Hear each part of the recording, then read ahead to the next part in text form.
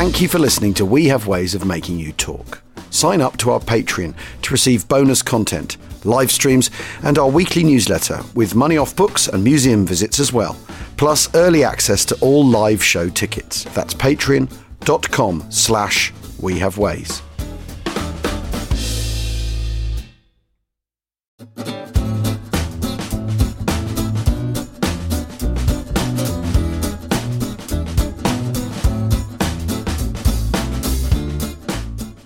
Achtung, Achtung. Welcome to We Have Ways of Making You Talk with me, Al Murray, and James Holland, of course.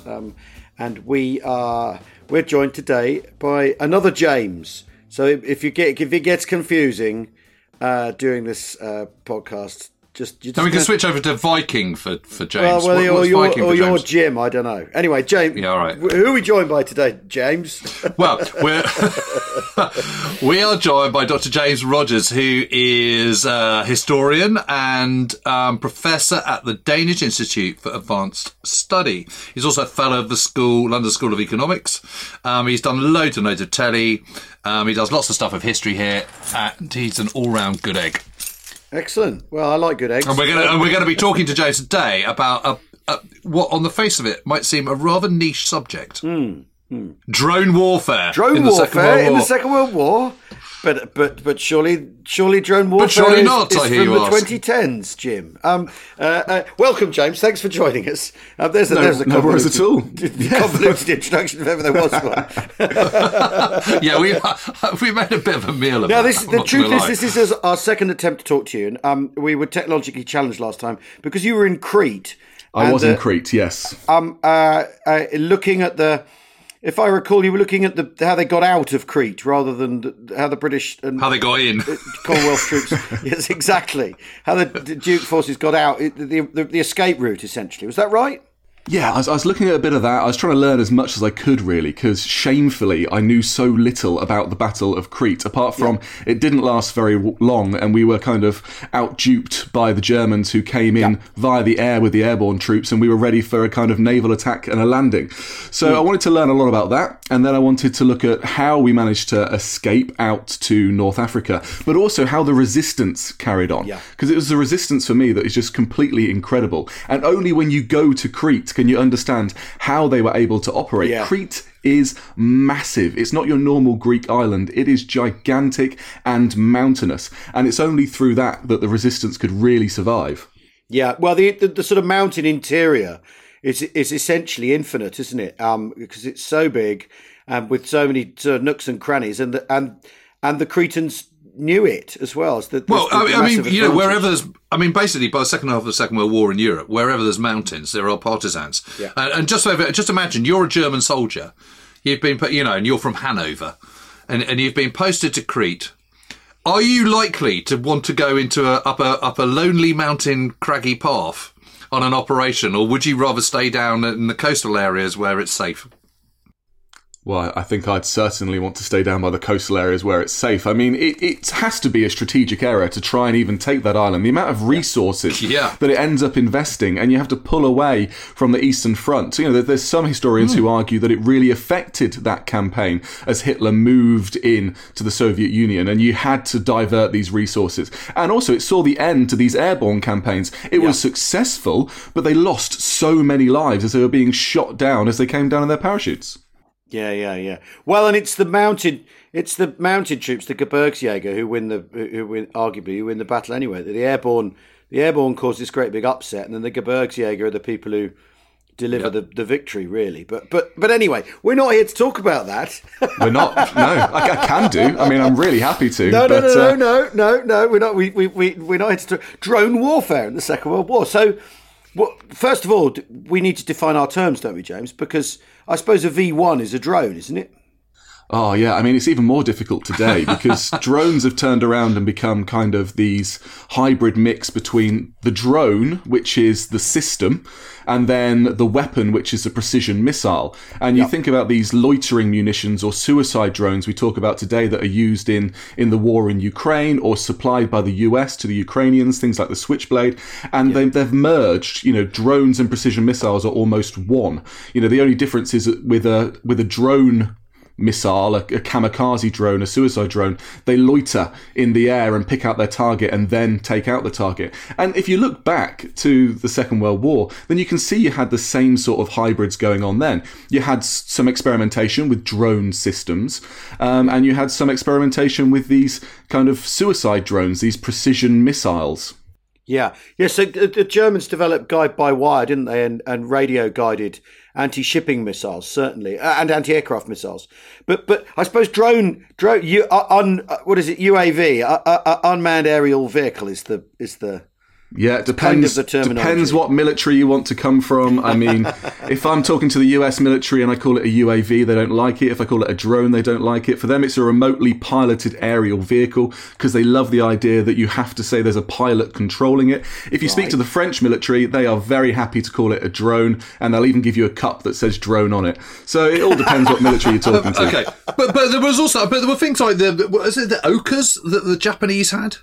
That would be strapped to a Betty, and then it would sort of fly off, and so it's almost kamikaze, but it wasn't quite kamikaze. If you see what I mean. Yeah, absolutely. What I will say is that almost every power that was involved in the Second World War at some point during the interwar period was experimenting with some kind of drone technology. There's this quote in the New York Times in 1946 opening this article about drones, and it says drones are nothing new, and that's in 1946. So that's amazing. We've been experimenting with these things for a long, long time. The British they took the de Havilland Tiger Moth and they turned it into a drone, one of the first drones called the Queen Bee, and that's probably where we get drone from.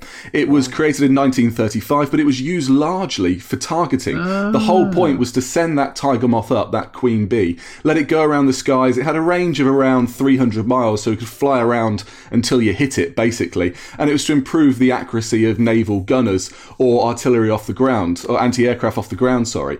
And then you look through and you look at different nations and you look at the Germans, and you mentioned this kind of guide-by-wire, the Fritz X, but that then turned into a radio-controlled device as well. The reason why they wanted to be able to guide bombs, these kind of suicide drone sort of things, was, like you say, so they could take out ships. If you could get one of those Fritz X on target, it could penetrate 28 inches of armour from 20,000 feet. The trouble is they only hit the target 20% of the time.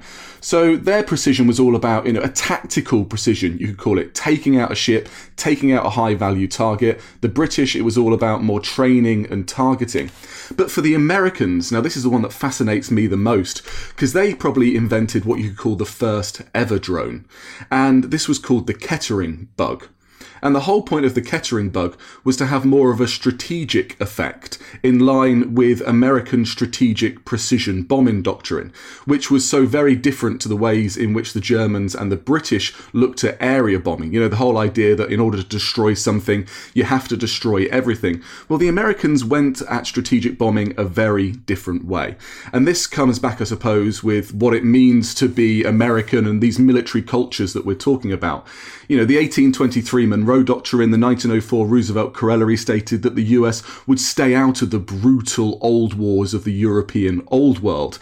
America was meant to be in more geographically close conflicts, if you can even call them conflicts. It was all about policing wars, bandit interventions, small special forces deployments, places like Cuba, 1905, Nicaragua, 1909, or Haiti, 1915.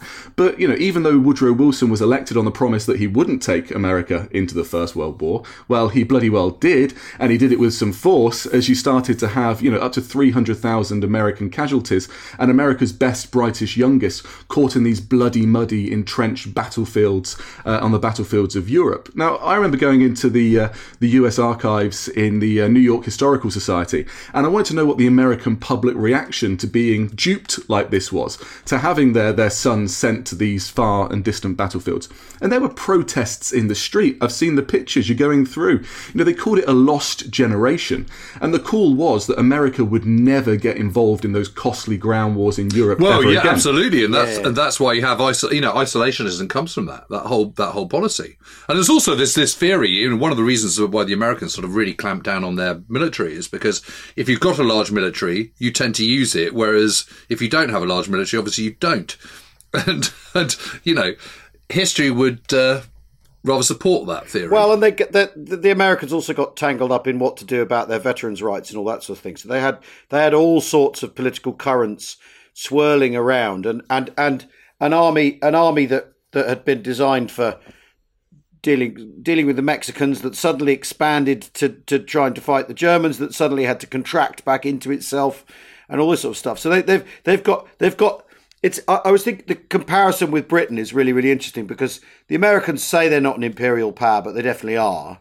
Their issue is that they've outsourced their security to.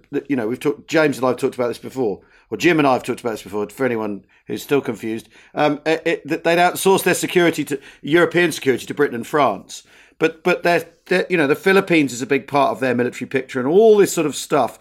But like you say, it's about small-scale intervention, but also technological intervention, because after all, Patton uses motor vehicles in 1915, whatever 1915, it is. Yeah. Exactly. And so they're looking for technological solutions to ease the business of fighting. That's part of their mindset, as much as it is part of the still not fresh policy. Exactly, but and also you see it now. You can completely see the Americans they'll approach things technologically first, or as part of their leading edge, as much as anything else. If they can find a technical solution, that's what they'll go for. I mean, the state of the American army and the way and the American approach to war in the interwar years is absolutely fascinating, because they've also got the tension between federal and state, and they don't know what to do about it. So yeah, think about all of these domestic political issues that are going on, and then think about a very fledgling US Army Air Service that is really trying to craft its independence, and it's trying to get some money to invest in air power and make it so that it's something viable for any future war, learning the lessons from the First World War. And so what do? Well, they latch on to this public discontent and this political worry about future wars, and they say, I tell you what, if you want to avoid these entrenched brutal wars, we've got a solution for you. We can go over and not through the enemy. And we can do this in a really moral and ethical way. I promise we can. You don't have to do the way the British and the Germans are doing. We can pinpoint, target with precision key enemy sites within their cities, their war-making capacity, to really blunt their fighting teeth, so that the next time you meet them on the battlefield, you don't need to dig a trench to hide away from the guns, because your enemy won't have bullets for their guns. We'll take out their munitions plants. We'll destroy their rubber processing places. You won't have tyres for your Jeeps.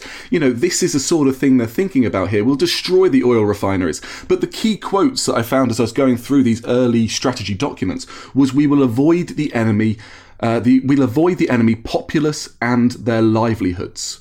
Now, this was something that was very much in line with what the American politicians wanted to achieve, and also what the public wanted to achieve. This could mitigate the cost to American troops on the ground. And so they start getting some money to invest in this.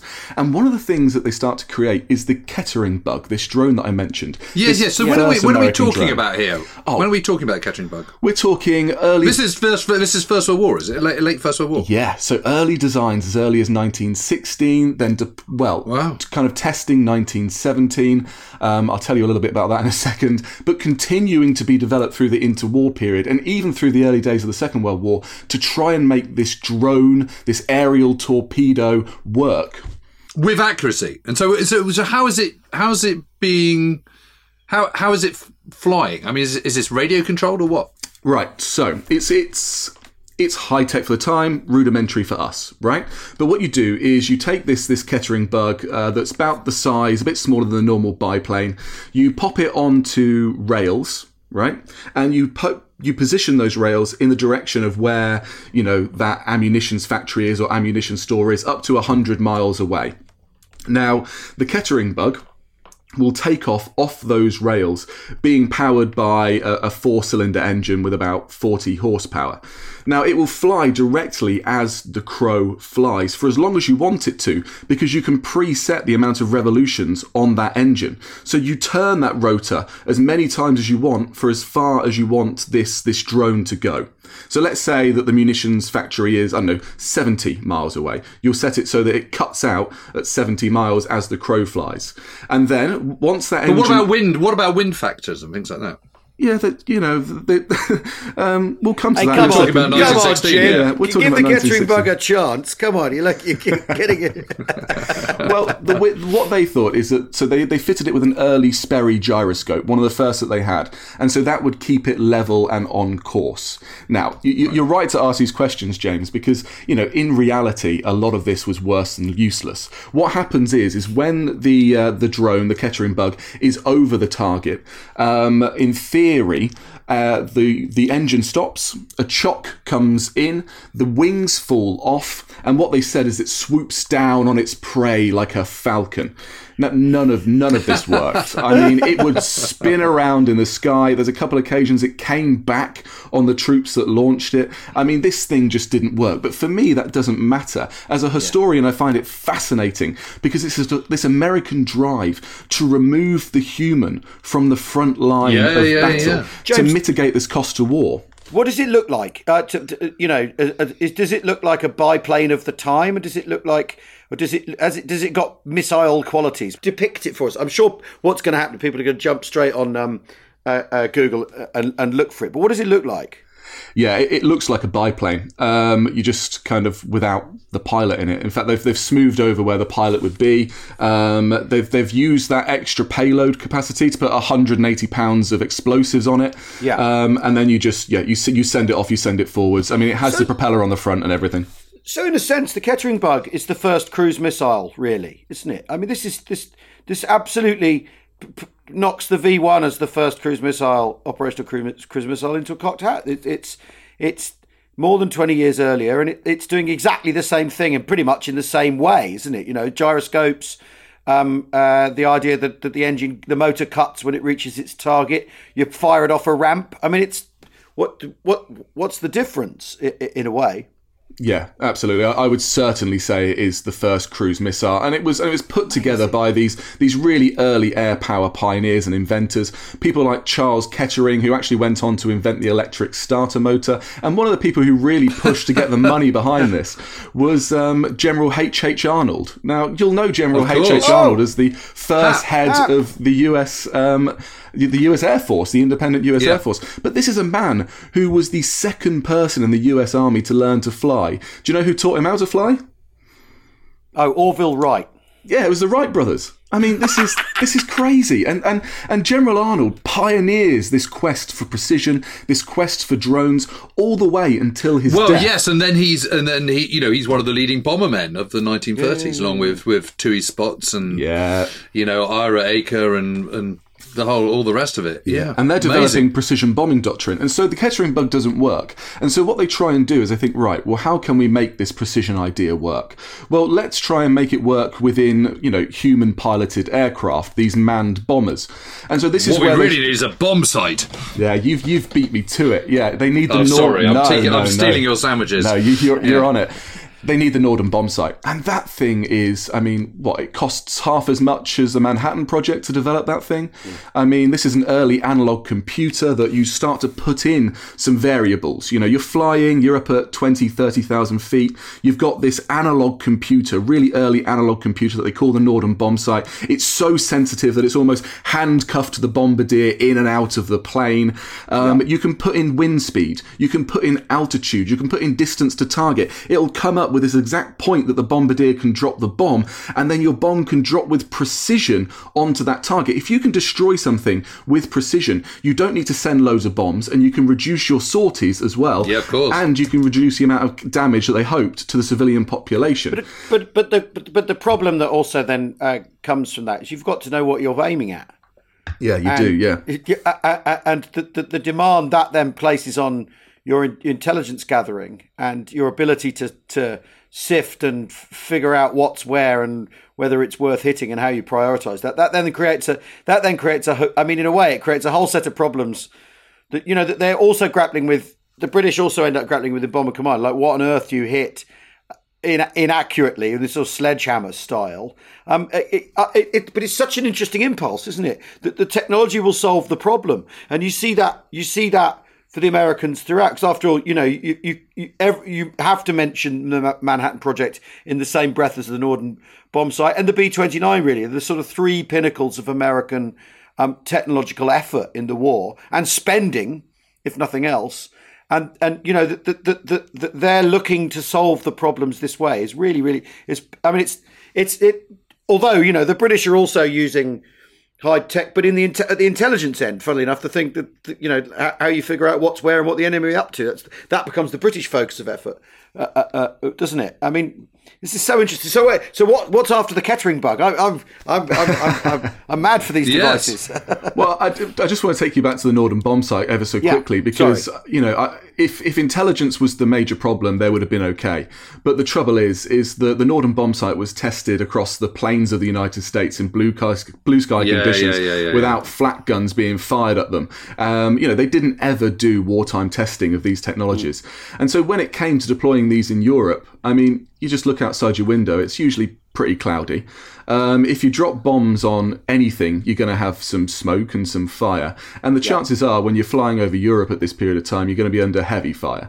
And so what happens is the pilots have to fly higher. The Norden bomb site can't see through cloud and it can't see through smoke. Of course it can't. And so it becomes worse than useless. You have these really costly daily... So Malcolm Gladwell is wrong. Go on, in what way do you think? Well, because I'll let you make this argument. Because his whole book was about the brilliance of the Norden bomb site and how it revolutionised war.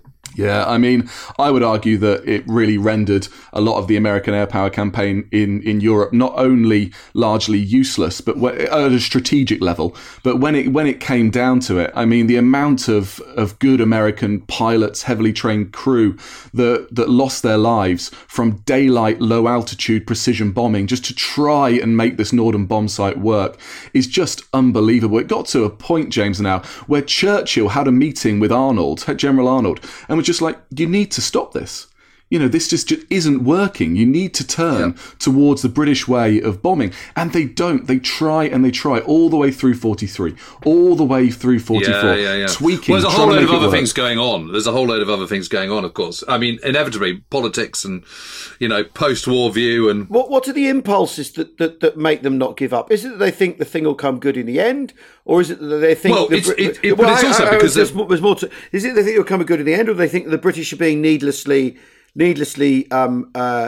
cruel in their application of strategic bombing, or is it that they're not going to listen to the limeys, or is it, you know, what? Because if it's not work, because it isn't working, it's transparently doesn't work for them. What's the impetus to sort of not take the advice? Yeah, I mean, well, James is right about the political point of view. You've spent all this money on this high-tech kit, and you've got to justify that spending. You know, the old argument of why, you know, Fat Man and Little Boy were dropped on Hiroshima and Nagasaki. You know, the idea that it was to prove this concept worked and to make sure that money wasn't wasted. Well, that's one element with the Norden bomb site. But the other, I think, is that imagine you've founded an organisation on this idea that it can achieve precision in war. It can revolutionise warfare. It's in the fabric of your very identity of what it means to be in the US Army Air Service and then the US Army Air Force. They live and they breathe this. And they really do honestly want to make it work. We're going to take a quick break right now. We'll be back in a second.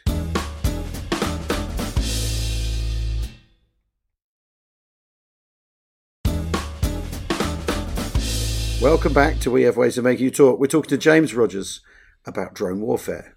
It's an excellent point about how much daylight there is, clear daylight there is over Europe. You know, I mean, it just in the summer alone is cloudy in northwest Europe, and then there's the rest of the year. I mean, I think Richard Overy in his book about strategic bombing has crunched the numbers on how many clear days there are over north, you know, reliable clear days there are in northwest Europe, and it's sort of it's a handful basically. You know, to fly from East Anglia to you know, Hamburg or whatever, it basically never happens. Yeah, there's something else going on, which is, I mean, you're absolutely right, James, about the, you know, it's the Bombermen of the 1930s. This is they've spent the last decade and a bit kind of leading to this point, so they're not going to kind of give up at the first furlong.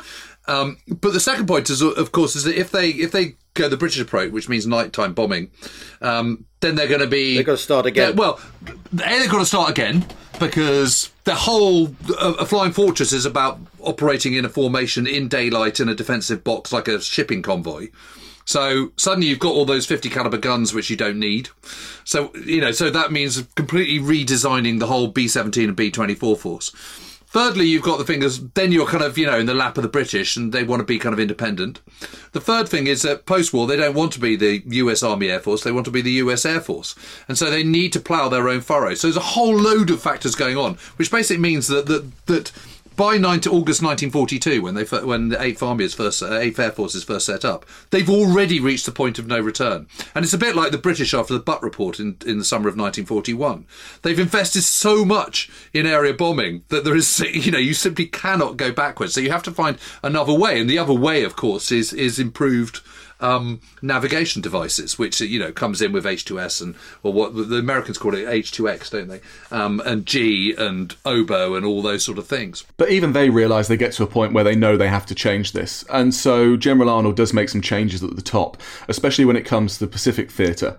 This is where you have General Curtis LeMay put in charge, and you start using the Norden bomb site for something slightly different. You start using it to precisely hit an entire city, to hit those nodes of a city that you can destroy with firebombs to such an extent that you have 180,000 dead in one night. So we're talking about now we're seeing a shift away from precision bombing in the European theatre to this area bombing, fire bombing when it comes to Japan. And the great irony, of course, is that one of the most precise strikes of the entire war is when you have the dropping of Fat Man and Little Boy at the end of the war. It's the Norden bomb site that is used to drop those, and they hit within about 500 meters of the Second Army base in Hiroshima and the Mitsubishi aircraft plant in Nagasaki. Now, do you need such levels of precision when it comes to nuclear bombs? Well, they wanted to make sure they hit it in certain areas so they could maximise the impact of the nuclear bombs and show that they really did work. But it's a strange trajectory and such an odd story that you go from the beginning of the war and this moral and ethical push for precision bombing, and then by the end of the war you're using that same technology for sheer destruction. Yes, but that's all about the degradation of people's moral positions as war progresses, and the things you find yourself doing to try and get it finished. We talked to Tammy Davis Biddle about this, didn't we, Jim? About the sort of slither in the last 2 years of the war where they're just thinking, why won't these bastards give up? What are we going to do to show them that they've lost? Apart from completely destroy their cities and strangle their economies and kill their populations and all this sort of, hideous stuff. And once you're in that mindset, once you're bombing cities, and if you've got to try and make bombing the city stick, you're on a direct path to using the atom bomb. Actually, I think just as you said in 1942, that the course is set. I think by the time you start building by the time the Manhattan Project's underway and they've got the thumbs up that they can build this device, they're going to use it. Because, the decision's locked in, I think. Truman's actual freedom to make a decision at that point, I think, is fairly limited by circumstance. You've already been destroying cities and killing tens of thousands of people and creating fire bombs and firestorms. So is this any worse? Obviously there's a lingering factor of radioactivity and all the rest of it. But apart from that... But I seem to recall, James, that John F. Kennedy's brother, was it his elder brother? Joseph Jr. Jr. is killed in a robot aircraft experiment. That's an unmanned bomber, like a drone. So this is the other side of it, exactly. So, towards the end of the war, precision becomes a really dirty word and it's abandoned for about a decade. In fact, as Arnold retires, he sets up the RAND Corporation with a $10 million endowment from the US Air Force, and the RAND Corporation, which is one of the world's first think tanks, continues kind of researching whether or not precision will be possible in the future. But during the war itself, where strategic precision and these early drones are being experimented with, there's also more of this tactical precision. And here's where you start to jump in with Joe Kennedy Jr. He's this 29-year-old Harvard graduate who is the son of at this point, the former US ambassador to the UK, Joe Kennedy Sr. Now, Joe Kennedy Jr. is a brave guy. He's a US Navy pilot. He's done his tours of duty. He can go home. But he volunteers to take part in this new experimental operation called Operation Aphrodite / Operation Anvil. Now, they were really worried about a lot of the V weapons being developed and being sent towards London. And the whole point of Operation Aphrodite/Anvil was to create these remotely piloted aerial systems, these drones that could be sent into the sky by a human pilot, right, by a team of 2, and then be set on their course towards, well, in this case, it was actually they were aiming to hit the V3 weapons site in Mimiec in France. And then for the 2 crew to parachute out, and then for control to be handed over to a C-12 mothership, which was a larger plane higher up in the sky and further back. The pilot of that plane would then take control of this drone, and then they would fly it in with precision, because this aircraft had a video camera on the end of it as well that was connected up, and they could fly it in with precision into the target. Now, this is a fascinating thing, because basically what they did was they took battle-worn B-17s and then newer Liberators. They stripped everything they possibly could out of them, and then they filled them full of as much Torpex explosive as they could. Torpex is 50% more powerful than TNT. They would put, 12,000 pounds of this stuff inside, and then they would take off, and these brave pilots would set them on the course towards France. Now, the very, very sad thing is that on August 12, 1944, Joe Kennedy took off into the sky with his flight engineer Bud Willey, and just as they were about to release, the Torpex exploded, incinerating them. Never been anything found of them. And the plane, I spoke to some eyewitnesses of this actually when I was down in Norfolk, and they were saying it kind of exploded like an octopus in the sky. You had this giant explosion in the middle, and then there's these arms of raining down molten metal onto the houses and the villages below. I mean, they're saying that hundreds of buildings were damaged as a result of this gigantic explosion that reverberated across the region. So Kennedy's just vaporized. Kennedy is just vaporized, and his father, he wanted him to be the next president of the United States. This was a very strong, fit man, very bright guy who was being set up for that run in the future. But this mantle then gets handed down to his younger brother. To Jack. To Jack, to JFK, a war hero, but, a sickly guy who's, got a lot of health issues. I was speaking to some of his staffers actually, and they said to me, he was a young man in a hurry, was JFK, almost like he didn't know he had that much time left. So the mantle gets handed down to him, and he goes on, and the rest is history, I guess. So that's drone warfare completely tangled up in the history of America. Sort of top to bottom, consequentially. What do you know? That's amazing. That is amazing. It's amazing. Did they continue with that Operation Anvil after that, or was that like this doesn't work, we sack it off? Because I suppose you there's no black box. You can't talk to the pilot when that happens, can you? Like about what went wrong. Yeah, I mean we're talking about late 44 here, so that starts to come to an end really. And then there are some experimentations with this post Second World War, but I mean it's largely abandoned at this point. Yeah. And that's a lot of the stories when it comes to drones. They just get so frustrated with not being able to make it work that there's probably 6 or 7 incarnations of new drone programs throughout the Cold War until we get to that point in the late 1990s, early 2000s, where you've got your revolution in military affairs and your satellite-controlled GPS-positioned drones in the sky, where you can finally use these things in a successful armed capacity to the point where they spearhead warfare around the world today. Yeah. So that's the Americans. Yes. What's everyone else doing? What else? What's everyone else up to? Well, I've kind of taken you through most of the history of the way in which drones developed during that period. Really, they're cumbersome. They're unpredictable.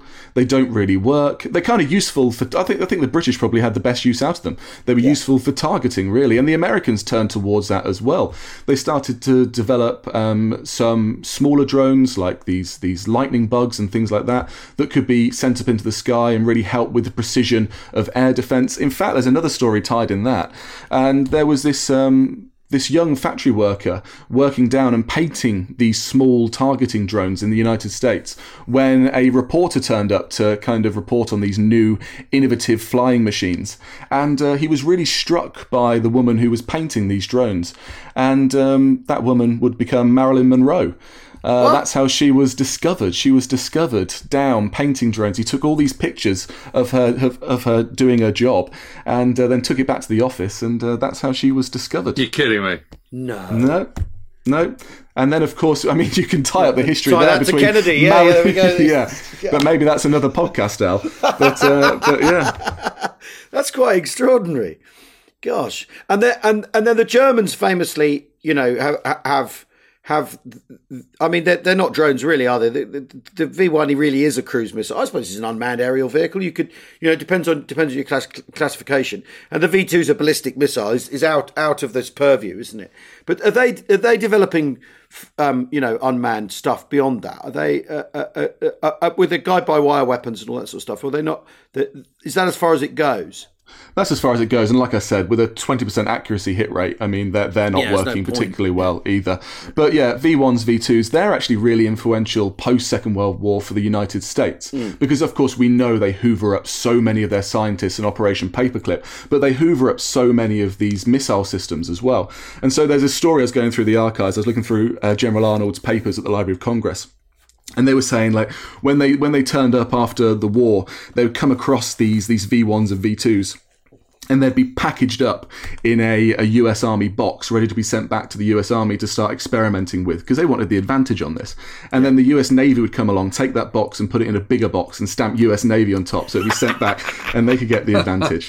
And then the US Army Air Force were like, well, I'll tell you what if we can get hold of these and we can start making this our way of maybe achieving long-range precision in the future? Could we make that work again? So it goes in a bigger box and it's stamped on top and sent back.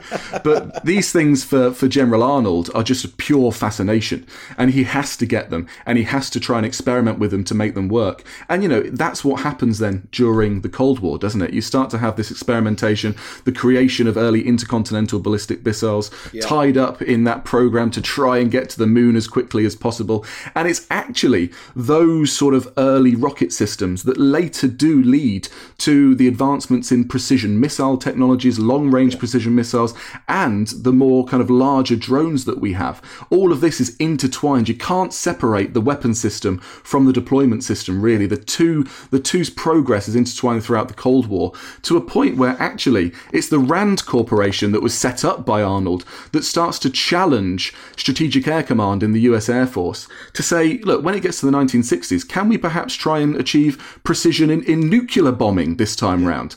And who's in charge of Strategic Air Command at this time? Who's in charge of the US Air Force? I mean, it goes up to bombs away General Curtis LeMay. And so it becomes this fight between General Curtis LeMay and those in the RAND Corporation to try and decide the future of American nuclear strategy. Should it be about hitting the military targets in the Sino-Soviet bloc? Should it be about trying to hit the silos, what they called countering the force, because we can hit them with precision? Or should it be about counter-value, which is what General Curtis LeMay wanted, where you almost had this... there's this great exchange between one of the thinkers at the time, Herman Kahn, who was at the RAND Corporation, the kind of one of the dealers of Megadeth, who wrote the book On Thermonuclear War.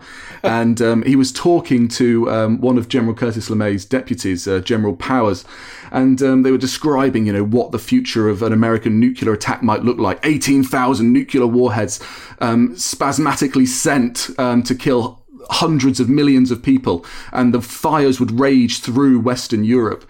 And he goes, you haven't got a war plan here. He says you've got a wargasm. You're just going to send this whole thing all at once, and you're going to go and just spasmodically destroy the entire world. And one of the rebuffs that was said to him, well, you know what? And this was said to William Kaufman, who was at RAND Corporation as well. He said, well, if there's two of us left and one of them, then we win. Well, that's logic that's hard to beat. God almighty. Well, Kaufman turns to him and he goes, you better hope that it's a man and a woman, because this is the end of the world you're talking about. So the whole thing is just this madness of megadeath. But these debates rage on, and it's a debate that's as old as time in the US military. Should we rely on destruction or should we rely on precision? And as you move forward in history, we heard it from Obama. Drones were this panacea to solving the costs and risks of war today. It was all about pinpoint precision strike, being proportionate and discriminate. And these debates continue to happen in the US today, because when Trump came to power, there was all the discussion about moving back towards destruction and abandoning this precision idea. So it's this it tears at the fracture of it, fractures the US military, tears at the fabric of them. Yeah, but of course, when they're taking out sort of Osama bin Laden, for example, that's a precision attack, but it's people arriving in choppers, isn't it? You're still not putting a missile on that compound. But it's But a big part of the appeal of nuclear weapons when they first came along, after all, is it was going to all be cheaper, wasn't it? It was all going to be cheaper than running a standing army, than having a great big navy, than needing a great big air force. That in fact, because that was the appeal to the British state, wasn't it? Is that great, brilliant? We don't, we'll have a standing army for a bit with national service. It's the first time post-war is the first time we've ever had a standing army in this country until national service ends long after the war. The idea is it's cheaper, yet it's also far more destructive. That all these paradoxes that are fed into this, and all the byproduct of the idea of do we do things precisely? Can technology take the strain rather than people? And the idea that that you've got a policy that's born of preserving your own people, steel not flesh, that could result in the destruction of the planet by its logical extension. It's sort of, warfare is obviously packed with ironies, but that's a particularly juicy one, isn't it? It's quite extraordinary. Yeah, I couldn't agree more. And, the whole idea of this was that if the Soviets did cross that line with their vast preponderance of manpower, then you would send in these nuclear missiles to counter their attack on a kind of hair trigger if they crossed the wrong line. And I was talking to some of the staff who worked for Kennedy at the time, people like Alan Enthoven, who was one of the undersecretaries of the defense. And he was saying that the American troops that were out there had about, 3 days of supplies because they know that the war wouldn't last very long. And he said he was sent over to the UK and he was talking to British ministers and they were like, this is a big burden on us. We're sending our troops out there with 30 days of constant food supplies. And he's like, well, why are you bothering? 30 days, as the war isn't going to last 30 days. This is going to end pretty quickly if they come at you. God. Well, BAOR was supposed to fight for 3 days back to the Rhine or whatever it was, and then ring Downing Street. All right. Well, I'd like to have heard that conversation. Imagine. Well, my father, when he wargaming in the 70s, where they'd do these exercises, they'd go to the point where they had to make the nuclear phone call. Yeah. Okay. Wow. Yeah. Which is, you think, what? It's ridiculous. But there were means but there still were means of sort of comparatively precision. I mean, I mentioned the Oka earlier on. I mean, that was pretty precision, wasn't it? That was like a sort of, I mean, it's kamikaze, but I mean, at least you got someone. Yeah. Well, I suppose in a way, the kamikazes are a sort of expression of drone warfare. If you've taken the idea that the men don't matter anymore. Yeah. They're a kind of loitering suicide weapon, aren't they? The Switchblade is a kamikaze weapon without a pilot, isn't it? Yeah, and if there was the same mentality in the US Army Air Force, I'm sure that Joe and Bud could have taken that down onto the V3 weapon site in Miniec, and they could have destroyed it in that way. But got their Congressional Medals of Honor in the process. I mean, that's the peculiar thing about it, isn't it? Is where in different cultures where you draw the line on heroic self-sacrifice as well, which is and the value you put on life. Yeah. Exactly. Yeah. And if we think about that thing that enshrined the whole reason why they were doing this, the US Air Force, it was about saving US military lives. So that was never going to be an option. It blows your mind, the different ethics, the different motivations, the different strategies that are driving the Axis and Allied powers during the Second World War. Yeah. Well, what a fascinating subject, isn't it? Yeah. No, absolutely amazing. Well, thank you so much, James. Thanks for talking to us, and we'll have you back to talk about Crete, I expect, at some point, because we've kicked the Cretan ball around a bit, but we haven't really We haven't done the resistance end of things at all, have we? No, but I can absolutely say that one thing we've never done is drone warfare in the Second World War. What do you think? Was it worth it? Too niche? No, absolutely not. Well, brilliant, because it ties in with such bigger stuff about the whole bombing and steel, not flesh, and everything else. But this is always it, though, isn't it? Because these things are expressions of culture and society, and weapon systems express the cultures that produce them. Absolutely, and speak to their interests and their fears as much as anything else. So, the idea that America ends up with a massive nuclear arsenal because what it wants to do is not get too involved in European warfare. Exactly. Whoa, exactly. The road to hell is paved with good intentions, I think is the moral of the story. I think you're right. And anyone who's interested, the book's out at the end of the year, Precision, A History of American Warfare with Manchester University Press. And you guys have such amazing fans. I'm always on Twitter looking at the Independent Company and everything else. And so if at any point any of your listeners want to try out a podcast on the broader history of warfare from Napoleon to now, then check out the History Hit Warfare podcast twice a week. We are pale in comparison to you guys, but check it out. The more the merrier. The more the merrier. Exactly. Thanks so much, everyone, for listening. We've been talking to James Rogers. We'll see you all again really, really soon. Bye-bye. Cheerio.